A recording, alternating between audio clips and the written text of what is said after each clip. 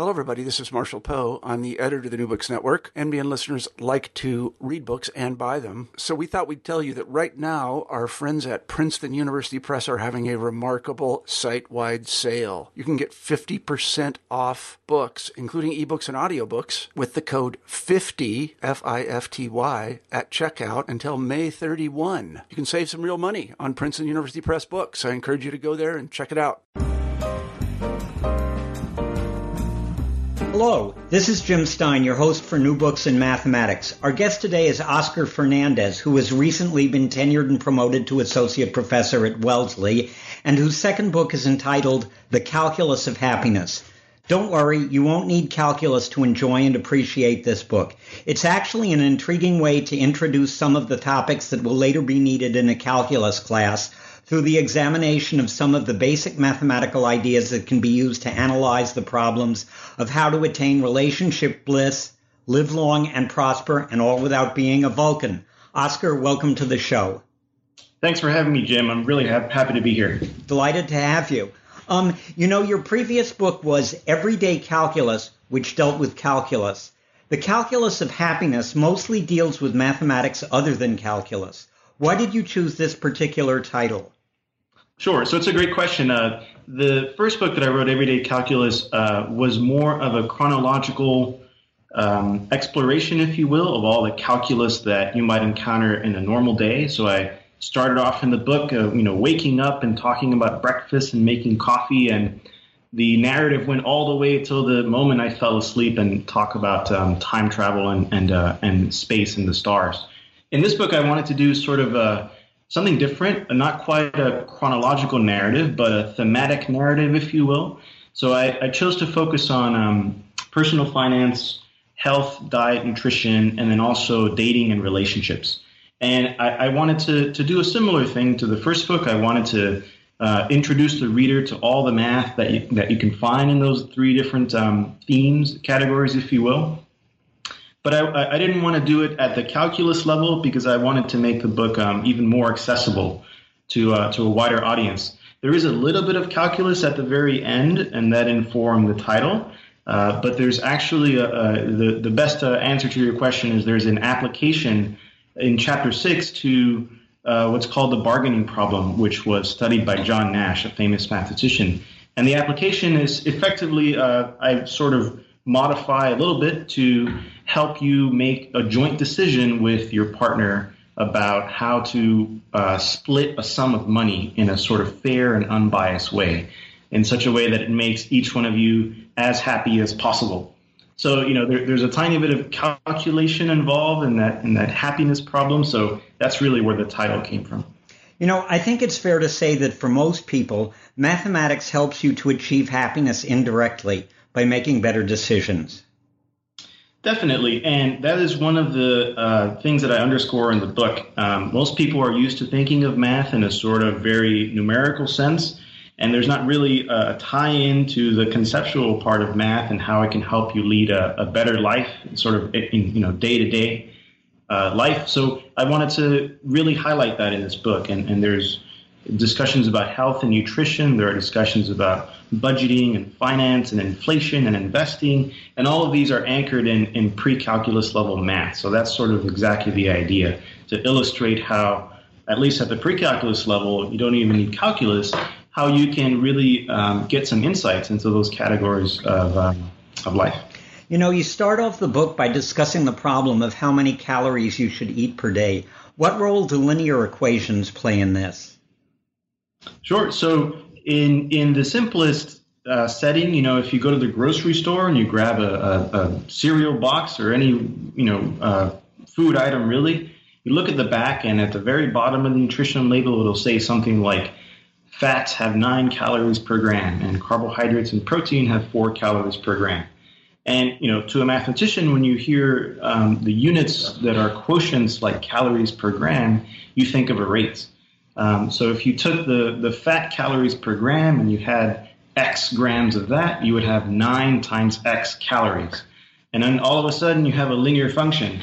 So if you think along those lines, you can start thinking about the calories you eat in a day as a linear function of how many fat grams you eat, how many carbohydrate grams you eat, how many protein grams you eat.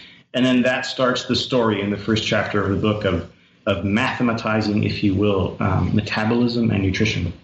A little later on in the chapter, you introduce things called the Mifflin-St. Jeor equations, which I must admit I'd never seen before. What are they, and how can we use them to adjust our diet? Sure. So for quite a while in the early 1900s, scientists were trying to figure out how to empirically describe how many calories the human body burns throughout the day.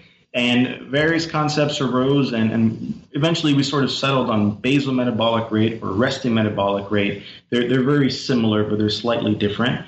And lots and lots of studies were done, experiments where scientists measured how many calories a group of people burned, and they found that they could describe fairly accurately that number using just a handful of variables, namely the weight, the age, and the height of the person, and also whether they're male or female. So the most accurate equations as of the last 10 or 15 years or so are the Mifflin-St. Jeor equations. So if you input your height, your weight, your age, they give you a reasonably accurate estimate of how many calories your body would burn if you were awake for a 24-hour period, at rest, but not fasting. So that's sort of a baseline level for what you can expect in terms of how many calories your body will burn, and then in turn how many calories you should consume. Good idea. Anyway, how do multilinear functions enter the diet picture? Sure. So the Mifflin-St. Jeor equations, because they have the variables weight, height, and age, each one of those gets multiplied by a number.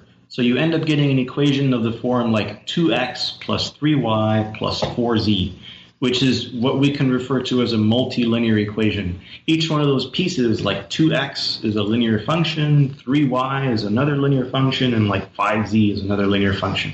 So you put them together, and it's like saying there are multiple linear functions, and that's one way mathematically to view the Mifflin-St. Jeor equations. And you get lots and lots of insights from that. For example, it turns out that based on those equations, men burn about 166 more calories than women of the same age, height, and weight.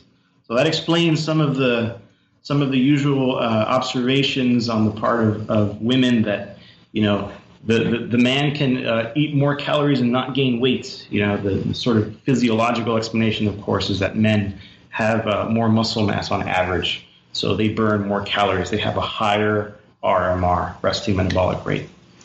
This was an interesting chapter because there are concepts in it that I think should become more familiar to people, especially those who are concerned about their diet. What is energy density? How is it computed? And what effect does it have on your overall health? Sure. Yeah. So as you mentioned, the first chapter was really about sort of mathematizing metabolism, if you will, and then describing how many calories your body burns a day and those sorts of things. And then I wanted to move into nutrition a little bit, and I wanted to tackle the question of, okay, suppose we know how many calories our body burns and all of that information, what should we eat? And one of the first things that you realize is that depending on what food that you're looking to eat, the ratio of the calories the food provides to the number of grams or the weight effectively in the food is different. So this changes a little bit. If it's a liquid, then it's not grams. You're probably measuring liters or milliliters. But the point is, there's some measure of how much calories is energy, how much energy is in the food you're eating per weight or per volume. And this is what's called energy density. So generally, if you plot all of these foods, and there's a graph in the book of this, on the y-axis you put the energy calories, and on the x-axis you put how many grams the food weighs, you'll get very, very different results. So, for example, apples and strawberries are relatively heavy, and they don't provide that many calories, so they're very low energy density. Something like a croissant is just a little bit heavier than an apple, but has many more calories, so it has a very high energy density. And it turns out that when you plot this, as I do in the book, about 2 calories per gram is sort of the place where you want to stay under. So apples, strawberries, all the vegetables, most of the fruits, they're very, very low energy density. In other words, you can eat a lot of them and still not eat that many calories. On the other, on the left-hand side of this magic 2 calories per gram line are things like croissants, things like bagels. These are very energy-dense foods. You can eat just a little bit of them and already have racked up 400 calories or something. Well, that explains why athletes like to carbohydrate load prior to competing. Yeah, so athletes, right? So the carbohydrate load for them. So actually, my brother is a personal trainer, and he used to compete in bodybuilding competitions. So I'm a bit more familiar with that than the average person. The idea is pretty much the same. You want to get the most bang for your buck. And, for a bodybuilder, for an athlete, protein is very important. But at a certain point, like right before a competition, if they've been dieting to bring down their body fat percentage, they do want to carbohydrate load a little bit just to give them a fuller look, which is a little bit better in terms of, visually maximizing the amount of muscle mass you have. But, for the average person who's not a bodybuilder or an athlete, the rule of thumb is you want to eat foods that are low energy dense because you can eat more of them and still not have eaten too many calories. Very good point. What is the waist to height ratio and how is it used? Yeah, so this is another great story. So quite a bit of research has been done to show that there is a fairly strong correlation between the waist to height ratio, which is, you measure your waist circumference, you measure how tall you are in the same units, maybe centimeters and centimeters, and you take the ratio. So, your waist circumference divided by your height. And then the research that's been done is really very interesting. It turns out that if that number is 1/2, in other words, 0.5, in other words, if you are twice as tall as you are waist circumference wide, then it turns out, based on the research that's been done, you have a very, very high likelihood of living the longest. So it's a lifespan result. And as your waist to height ratio goes up, in other words, as you effectively become wider but not taller, then you start living fewer years. So there is a quantification of years of future life lost. And I give some graphs in the book and some formulas that can actually calculate that. And it's quite stunning because, we sort of have a sense that when we overeat and gain weight, that goes straight to the midsection. And that will certainly increase your waist circumference. But, most of us have, if we're adults, we've stopped growing. So if you increase the waist circumference, but you don't increase the height, the waist to height ratio goes up. And this research says that directly translates to years of life lost. So it's a very stunning relationship. Yeah, I found that very interesting, especially since I'm a relatively thin guy and I'd like to live long and prosper too. I like the idea of ending a chapter with both mathematical and non-mathematical takeaways because both are relevant to this book. Definitely, and this is one of the really other features that I wanted to build into the book. I tried to make it accessible by keeping the math at a pre-calculus level, which most people have studied at some point in their high school education. I also wanted to end the book, as you say, with a few takeaways on the mathematical side and also just some practical tips. And then the third plug I'll put in for the features is all of the important equations have these little computer icons next to them. So I've created these interactive calculators on my website. So even if the equation makes absolutely no sense, you can follow the link to these interactive calculators and you can input your own data. Like for the Mifflin-Sanjor equations, you could input your weight, your height, your age, and then the calculator will spit out the Mifflin-Sanjor resting metabolic rate. One of the things that I do at the end of the interview is that I ask the interviewee, you in this case, how people can get in touch with you. And so one of the things that I certainly want you to do is I want you to specify the website so that our listeners can get on and do just that. But that comes at the end of the interview. From a pedagogical standpoint, I like the idea of using familiar examples to introduce new concepts, rather than a classical approach, at least for math courses, of defining a concept and then showing an example. You do this extensively, such as introducing piecewise linear functions by using federal tax brackets. For sure, yeah, and I'm glad you mentioned that. This is really something that I am very much aware that is lacking in the average math course, at least at the college level, and I think there should be more of it. So my training is as an applied mathematician, so it's very hard for me not to see math out in the real world. So I sort of think a lot in terms of, I see something first, and then I try to explain it mathematically. And that certainly makes its way into my books. I also think that this sort of approach is sort of the more natural one for someone who does not have a lot of training in mathematics, because, they have a lot of training in just living life. So we're all used to making breakfast, driving to work, deciding what to eat, paying taxes. So we have lots of experience with this and not necessarily with mathematics. So it's a very natural direction to start with what the average person has more experience with and slowly peel away the layers and reveal the mathematics behind those everyday events. Yeah, I was around in 1955 when McDonald's brought out the 19-cent cheeseburger that you use to introduce inflation. It's a good way to introduce exponential functions.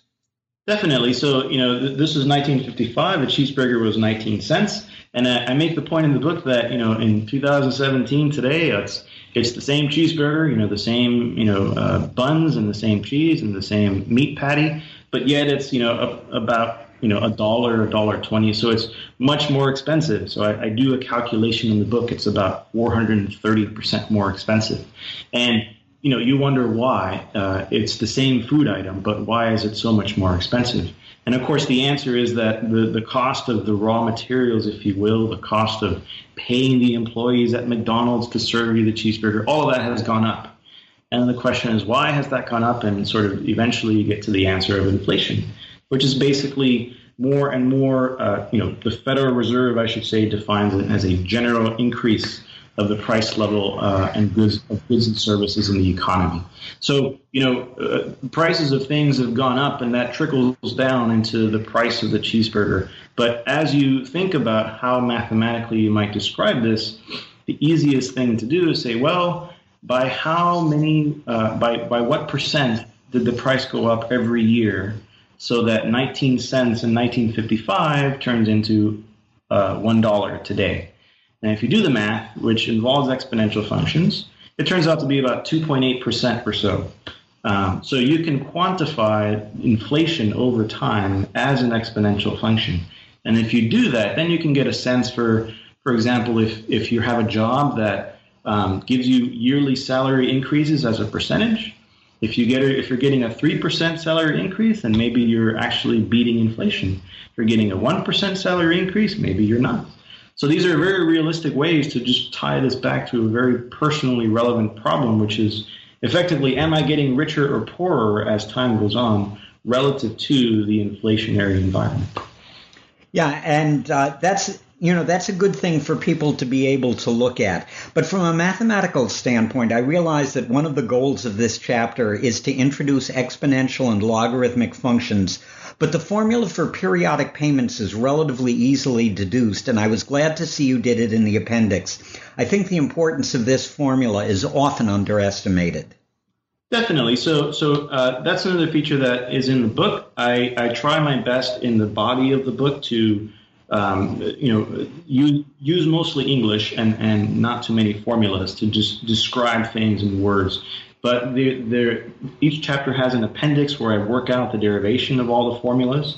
So in particular, formulas for paying off a debt or calculating the monthly payment on a mortgage. These are all sort of things that each one of us really thinks about at some point or another when we get that credit card bill in the mail or when we get that mortgage payment or the rent payment. So the fact that there's a formula out there that you can manipulate and get insight to, like I discussed in the book, just makes it a little bit more reassuring to know that there is some control that you have over your finances. you can manipulate formulas, you can change the value of variables, and you can see what happens. You know, one of the things also, I suspect that this is on your website, but if you just cruise around the internet and just type in such things as mortgage payments or something like that, you'll find that there are a lot of general calculators for this specific formula that you can find on the internet in which you can plug in your own parameters, etc. And I think it's, you know, it was one of the first instances in which I started to realize how much stuff there actually is on the internet that people can use without, you know, exerting too much effort. Definitely, I agree. Yeah, and this is one of the reasons why I wanted to create these calculators and put them in a central place on my site at least. They certainly, as you say, exist elsewhere. I wanted to tie it into the narrative and the discussions in the book. So I would say that there are many more things that are not included in the book that I would love people to learn. But I think reading through the book is sort of a first pass, if you will, to get you a sense of where mathematics shows up in all these three categories. And then there are lots of insights and actionable steps that you can take once you finish this book. And speaking of insights, there was one thing that you did in this chapter that I really liked, calculating the number of years until you reach financial independence, because that's something I feel everyone should do, and I like the insights that you supplied with this. For sure. So this is one of those concepts where you really start to appreciate the power of mathematics. You know, in a nutshell, financial independence is this magic date in the future when you can, retire or quit your job and just live off your accumulated savings. And very quickly it becomes a math problem, because you have to say, well, how much money do I need to live off of? And then how much money am I going to withdraw every year as sort of my yearly stipend with which I'm going to buy food and, all of that stuff. So, I solved that math problem in the chapter with a few somewhat reasonable assumptions, and I indicate how to make the sort of calculation a bit more realistic. And I give tables and I give formulas. And this is really, again, like I said, one of the times when you can really use this formula, it can change your life. You can calculate, under these somewhat realistic assumptions, currently how many years left you have left to work. And the formula gives you the insight of what you need to do to shorten that time. In a nutshell, save more than you spend, but in a very specific ratio. I call it the savings to expenses ratio. So you can quantify this, and this is, you can do this on paper, but it has so much more, important consequences in real life. So it's a really nice illustration of this sort of abstract nature of mathematics that most people think of as sometimes too abstract and inapplicable, becoming very, very personally relevant. Yeah, that's one of the things that I liked about your book is that it's littered. Well, I don't know whether or not that's actually the word that I should use, but there are a lot of just basic facts that people should know about the way the world works that are insights that come from mathematics. And one of them is that paying off non-mortgage debts is a really good idea. Most people don't realize how expensive it is in the long term to make minimum payments on credit card debt. That's right. And this is one of the, applications, one of the formulas that I present in the book. And I spent a little while discussing it. And, there's a formula for, paying off a debt, or, you can manipulate it because it's mathematics. You could say, well, let's say you have a $1,000 credit card debt and they're charging you 12% a year in interest, and the minimum payment is $20. How many months will it take me to pay it off? And I can't remember the exact number of what I calculated in the book. It might be like 68 months or something. And then here's where the insight comes in. Because you have a formula, you could then explore, well, what if I paid $2 more than the minimum payment? How many months would I save? Or what if I paid $10 more? So you can do this calculation very clearly and very concretely, see how much money you would save and how much time you would save. And then going back to this non-mortgage debt, I make a very simple point, which is, a lot of us have credit card debts, and a lot of us are also maybe thinking about investing in some way or savings.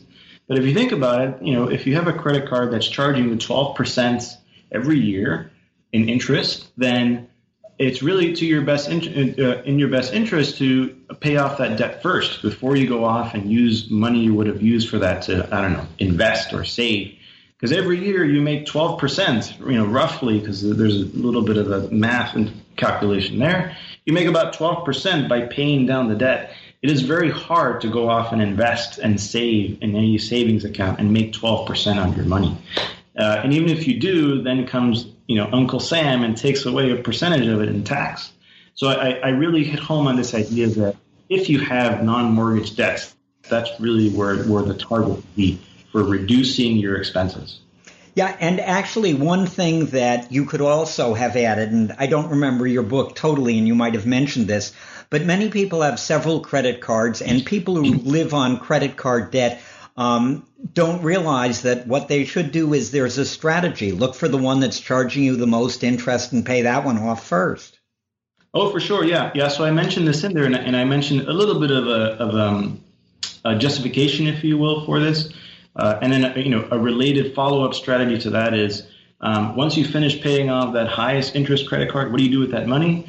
There's a strategy called the debt snowball, which is you take all of that money and then apply it to the next highest interest rate card, in addition to that card's payment that you were already making. So now you're paying even more to that card than you were before, and you keep increasing that huge sum of money until all your debt snowballs to zero. Yeah, well, that's sort of melt rather than snowball. Right. Direction. Anyway, one of the things also that's important about the book is that it's not only important to get out of debt. It's important to make some money. And that introduces one of the most important concepts from investing, namely risk reward. What is risk reward, and how does it help to gauge how much money one should put in stocks and how much in bonds? Sure. So it's a great question, and there are actually quite a few answers because you can quantify risk in a variety of ways. You could quantify, if we're talking about a stock, let's say, you could quantify the risk of investing in a stock as, is this company going to go bankrupt tomorrow? Perhaps some huge lawsuit or some issue comes up that is completely unknown to anyone, and the company just goes bankrupt. That's sort of a risk. The stock would drop to zero, and then you would lose all your money instantaneously. A sort of more realistic way that I quantify risk in the book is you look at the price of the stock, or you look at the price of the asset, whatever you're looking at, a bond or something, and you're just looking for how volatile it is. Is it moving around a lot? If I put my money there, will it still be more or less there tomorrow? So volatility is much easier to quantify in terms of risk. So I do that in the chapter, and I just use the stock market, the S&P 500, and I use government bonds. And I show that if you invest in a portfolio of about 60% bonds and 40% stocks, and you hadn't touched it, then it manages risk fairly well. And I also show that using math, you can create a nice little table, which I put in there, of if you're more risk averse, well, you could pretty much estimate what the historical return would have been in a portfolio of, let's say, 70% stocks and 70% bonds and 30% stocks. Or if you're more aggressive, you can estimate, how much percentage you should put into stocks if you want at most a certain, level of risk. So once you quantify and mathematize risk and reward, then you can, if you have an equation, which I derive in the book, you can play around with these variables. Same story to give you the level of risk that you are comfortable with and the level of reward that you can expect from that. One of the things that we all hope as authors is that our books go into several editions. Or one of the only suggestions that I would have made about a next edition is that I felt this section might have benefited from a discussion of dollar cost averaging, both from the investment and mathematical standpoint. Definitely, yeah. I would love, as you say, I would love to write another edition and perhaps add more content. Dollar cost averaging is definitely one of them.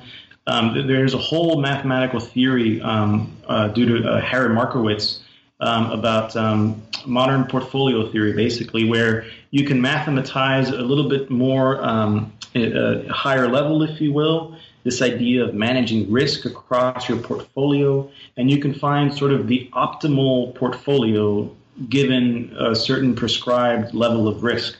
So anytime you mention the word optimum in math, usually involves some form of calculus. So, the mathematics needed is a bit higher level, but it can still be done. So dollar cost averaging, modern portfolio theory, there are many more things that I would love to discuss in there.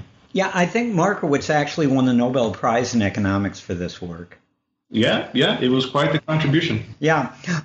Now we're going to get on to the what most people consider happiness in terms of relationships. And I like the way that you started out. You made a very intriguing analogy between the Drake equation and finding the right partner. Some of the people listening may not know the Drake equation, so you could supply a little background with that. Sure. So the Drake equation was developed by the astronomer Frank Drake, who wanted to sort of quantify in some way how many intelligent alien civilizations could possibly be out there. And he thought a little bit about this, and he reduced the problem to thinking about, well, what would be the conditions that would be needed, as far as we understand it, for these civilizations to even exist, and for us to detect them. So there are, quantifications of distance. They have to be in a certain distance from whatever star their planet is orbiting around, because we've sort of determined that there's a habitable zone, if you will, for planets. For example, Jupiter is not very habitable because it's too far away from our sun. Mercury is way too close. And Earth is sort of in this habitable zone. So Drake sort of quantified all these different parameters, if you will, and came up with the Drake equation to estimate how many potential alien civilizations there could be out there. And the answer that he got was far more than one. So that was very exciting. But at the end of the day, the actual number doesn't matter so much, is what I argue in the book.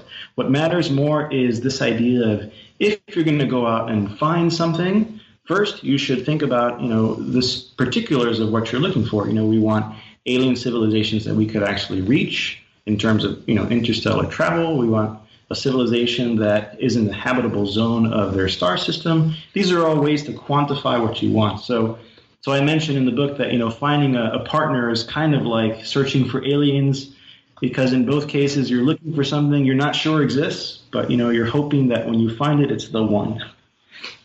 Yeah, also there were a number of very amusing parallels in this chapter, and your analogy with Mary the matchmaker applies not only to speed dating but to the length of your dating life. Why don't you describe the Mary the matchmaker situation and the speed dating, and then I'll tell you what a friend of mine did with that. Sure. So this is the part in the chapter where I'm moving, so the Drake equation I sort of modify to help you estimate how many compatible partners might be near you. So, if you input things like the level of education you'd like your partner to have, male or female, basic traits, you can kind of estimate how many people are near you. And you can get all this information off like the census or other places. Some famous people have done this in the past that I described and gotten somewhat, depressing results, but at the same time, not depressing, depending on how you think about it. So the next, place to go, if you will, is if you've done some calculation like this, you're reasonably sure there are people around you that might fit your criteria. The question is, like, how do you settle on who to date? Right? You might meet, 10 or 15 people. How do you decide after? Do you start dating the second person, or do you wait until you've met 8 of them? So there's this question about if you're going to meet a certain number of people, at what point do you stop and say, okay, I would like to date you? So I set this up mathematically in the chapter and relate this to this problem of hiring a secretary, relate this to the problem of medical schools placing residents in different hospitals. So there's actually a lot of mathematics that can be done here, and there's a little bit of a rule of thumb that emerges here. But the presumptions, the hypotheses to get this rule of thumb are somewhat strict. So if you've ever seen the Millionaire Matchmaker show, I think it's on Bravo. It used to run. I'm not sure if it still does. It's kind of that idea. So suppose you were given almost complete information. Suppose you were given told by somebody, a matchmaker like Mary, that you're going to meet, 100 people in a speed dating event, and you have 5 minutes to talk to them. And at the end of those 5 minutes, you have to make a choice, either, date them right away or reject them. There are other hypotheses, but this is sort of the crux. The question is, how many people would you talk to before you can, you would actually select someone to date? And, an important rule is that, somewhat realistically, whoever you reject on the spot will not come back to you. You won't be able to call them up later and say, hey, I rejected you, but, actually, can we go on a date? So that's a pretty realistic rule. So that's where this rule of thumb of 37% comes in. So the idea is, out of these 100 people, you should wait till about person number 37, person number 38. And then you should, from then on, pick the person who is at least as good as the best of the first 37 or better than those first 37. So I call this in the book the leading contender. So you interview about 37 people and you keep a leading contender in your head. Once you reach person number 37, you start looking for the best or whoever is better than that leading contender. And it's a really nice story. And there's a mathematical proof that this gives you at least a 37% chance of ending up with the best person you could have. So 37% is fairly low. But, given how complicated dating is, I find it fascinating that there's even a proof of anything that could be, useful in the dating world. Well, this problem has been, the mathematical problem on which it's based has been around for, I think, at least a century.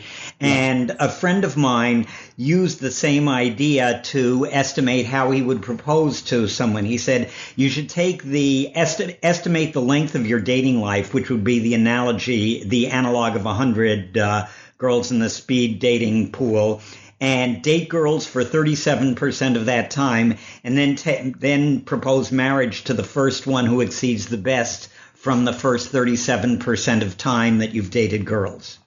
Yeah, definitely. This is effectively, there's actually a mathematical paper showing that this sort of leading contender version in terms of 100 people is the same. There's an equivalent, if you will, between that and this time version of the 37% rule. Yeah, I wonder if my friend wrote that. Anyway, moving on a little. What is the Gale-Shapley algorithm, and how does it apply in this situation?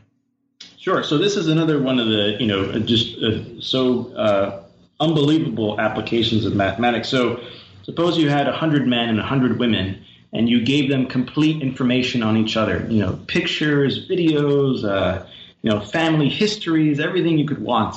And then you put them in a room, and the idea is you want to create couples.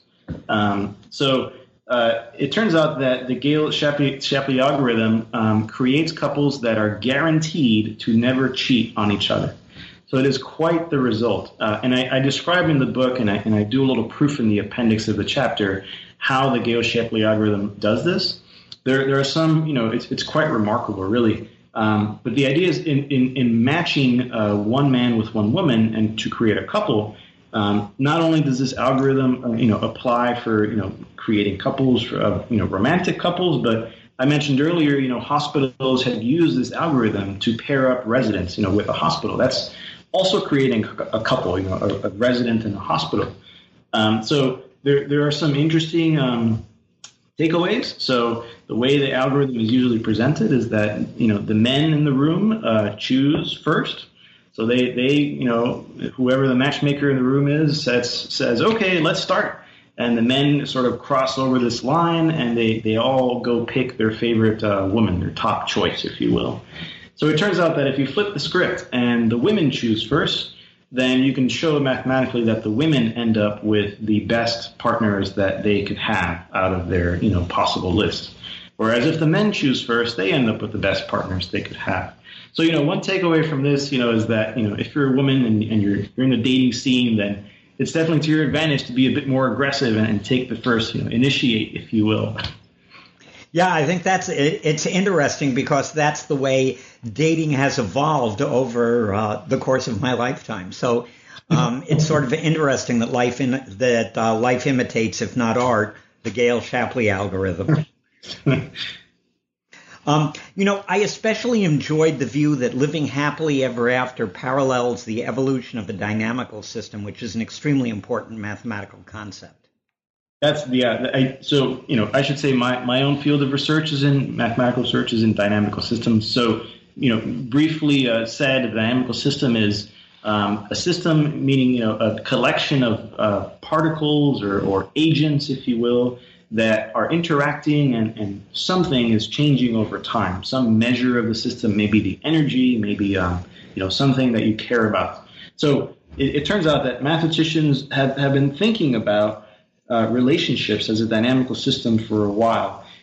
And you can kind of see the connection if you think about, atoms and molecules. If you think of like a electron, circling around a proton and a hydrogen atom, there's an attraction, a force of attraction, right? The electromagnetic field.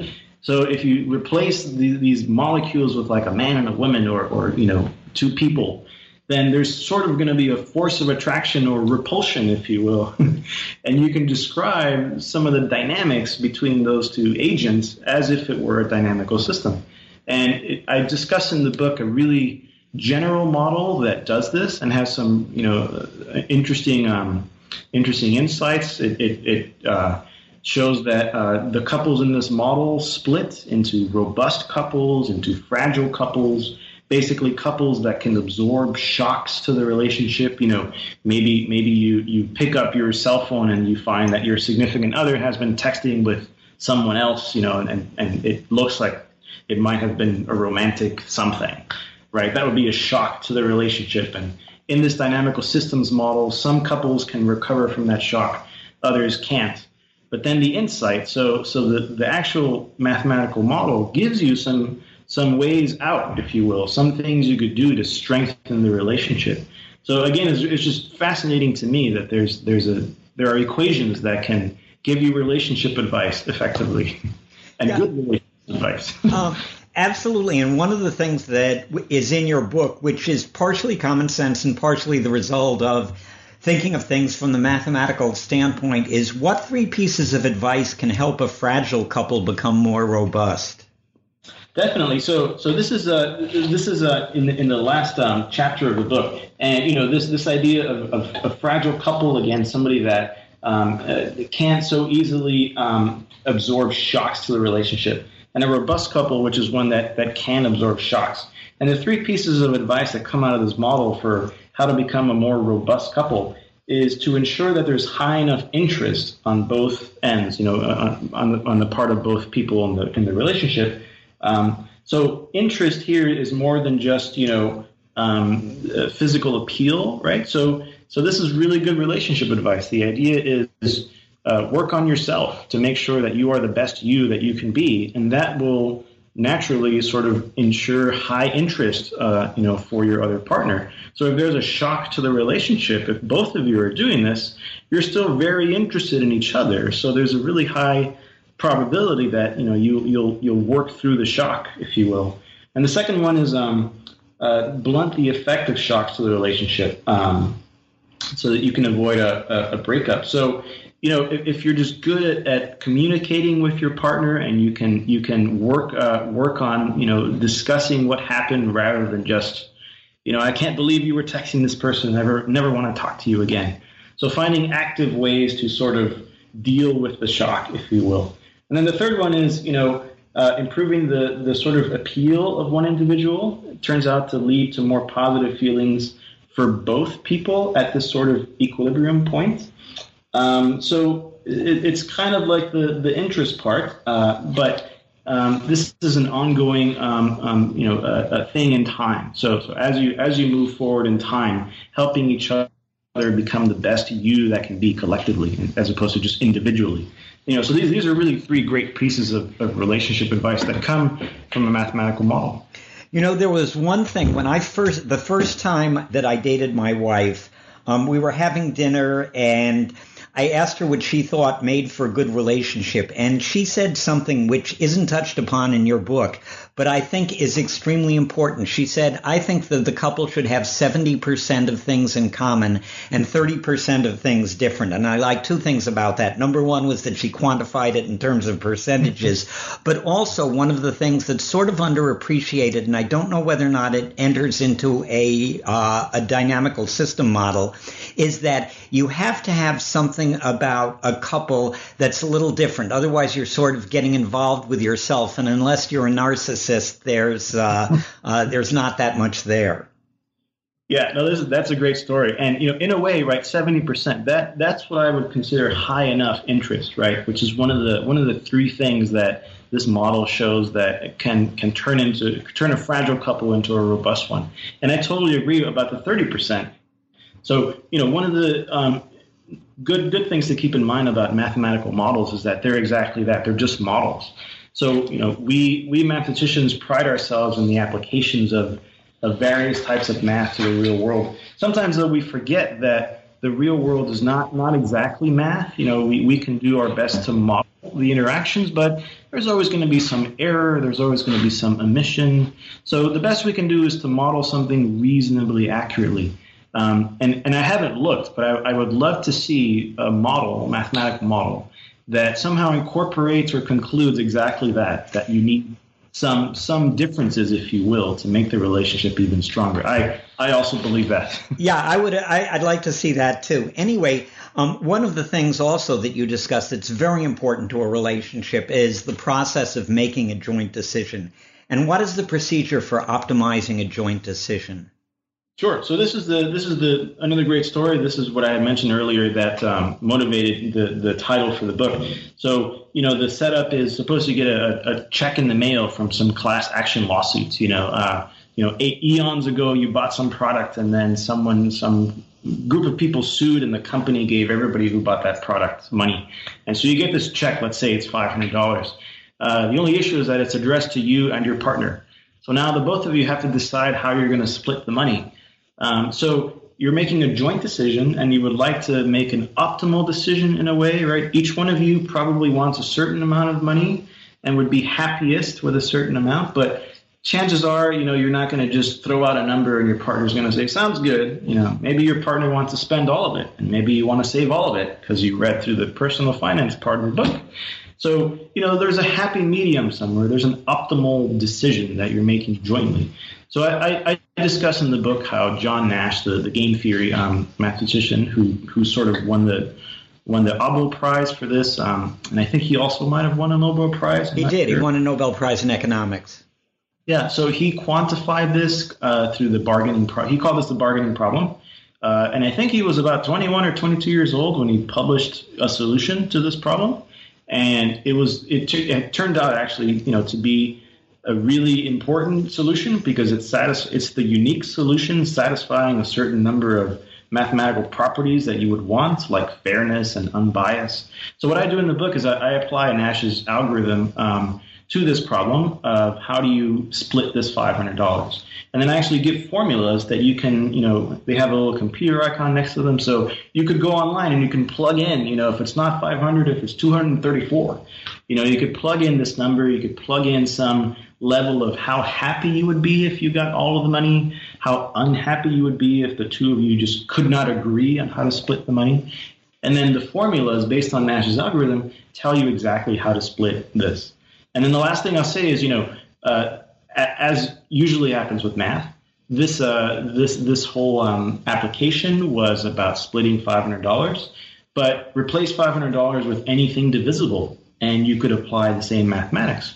For example, maybe you want to split a pizza, or you want to split a cake, or you're a company and you have 40 hours that you can pay your employees with. How do you split that up among your employees? So anything divisible really could be tackled with Nash's algorithm. Yeah, I was glad to see a pitch for higher math in the book's epilogue. As you say, learn more math. Although it does get more difficult, it also gets more powerful. And I think that calculus, for which this book helps prepare you, is one of mankind's greatest and most powerful intellectual achievements. Definitely, yeah, I agree. And that's really why I wanted to structure book as only requiring pre-calculus, but certainly as you move through the chapters, mathematics gets more and more advanced, hopefully in a gentle manner, which was my design. The very beginning of the book, like we talked about, starts with, linear functions like 2x plus 4. And then now at the very end, we just talked about dynamical systems. We talked about probability. So really, this book is sort of meant to be, if you peel away the narrative and if you peel away the applications, meant to be a way to gently get the reader back into math and prepare them, as you say, to step into calculus. Because it's pre-calculus level, in this book you'll find exponential functions, you'll find logarithmic functions, polynomials, linear functions, pretty much all of the basic and more important and probability and topics that you would see in a pre-calculus course, which is generally, at least in the U.S., what you take before you study calculus. So, in reading this for pleasure, if you will, and using its insights to sort of inform your bigger and better life, you will also be effectively preparing for a calculus course. And that's really one thing that I wanted to build in there, if anything, in a sort of discreet way. Yeah. Oscar, and what I always do at the end of an interview is I ask the interviewees two questions. First, are you working on anything that our audience might find interesting? Definitely yes. So I just turned in the manuscript for my third book, which hopefully will also be published with Princeton Press. And this is meant to be a book that is more of a textbook, although not quite a textbook, for Calculus 1. And the rough idea, very quickly, is I have tried to make it as short as possible. So the goal of the book is to teach you calculus in 100 pages, but not a sort of very fast. Here's a formula, memorize it. Right? It's really meant to be a college level approach. But how I get to the 100 pages is that I require just an algebra background. So this book will allow middle schoolers to learn calculus. So stay tuned. Hopefully that will be coming out in the next year and a half or so. And I hope I have an opportunity to interview you on it. And finally, how do our listeners get in touch with you? Sure. So the website that I have to, where all these calculators associated with the book are housed is surroundedbymath.com. So www.surroundedbymath.com. And in the book, actually, in the preface, there's another website, which is the link to the publisher's site for the book, the Princeton University Press site for the book. If you click on that link, then there are all sorts of, redirects to my site and to the calculators also. And then the last thing I'll say is I really wanted to make this book as accessible as possible. So, my email is included in the preface. So far, I haven't gotten that many emails, but I, totally encourage anyone who has any questions or comments on the book. Feel free to contact me. Terrific. Oscar, thank you so much, and I look forward to talking to you again, and I wish you the best of success with the book. Thank you, Jim. Thank you very much.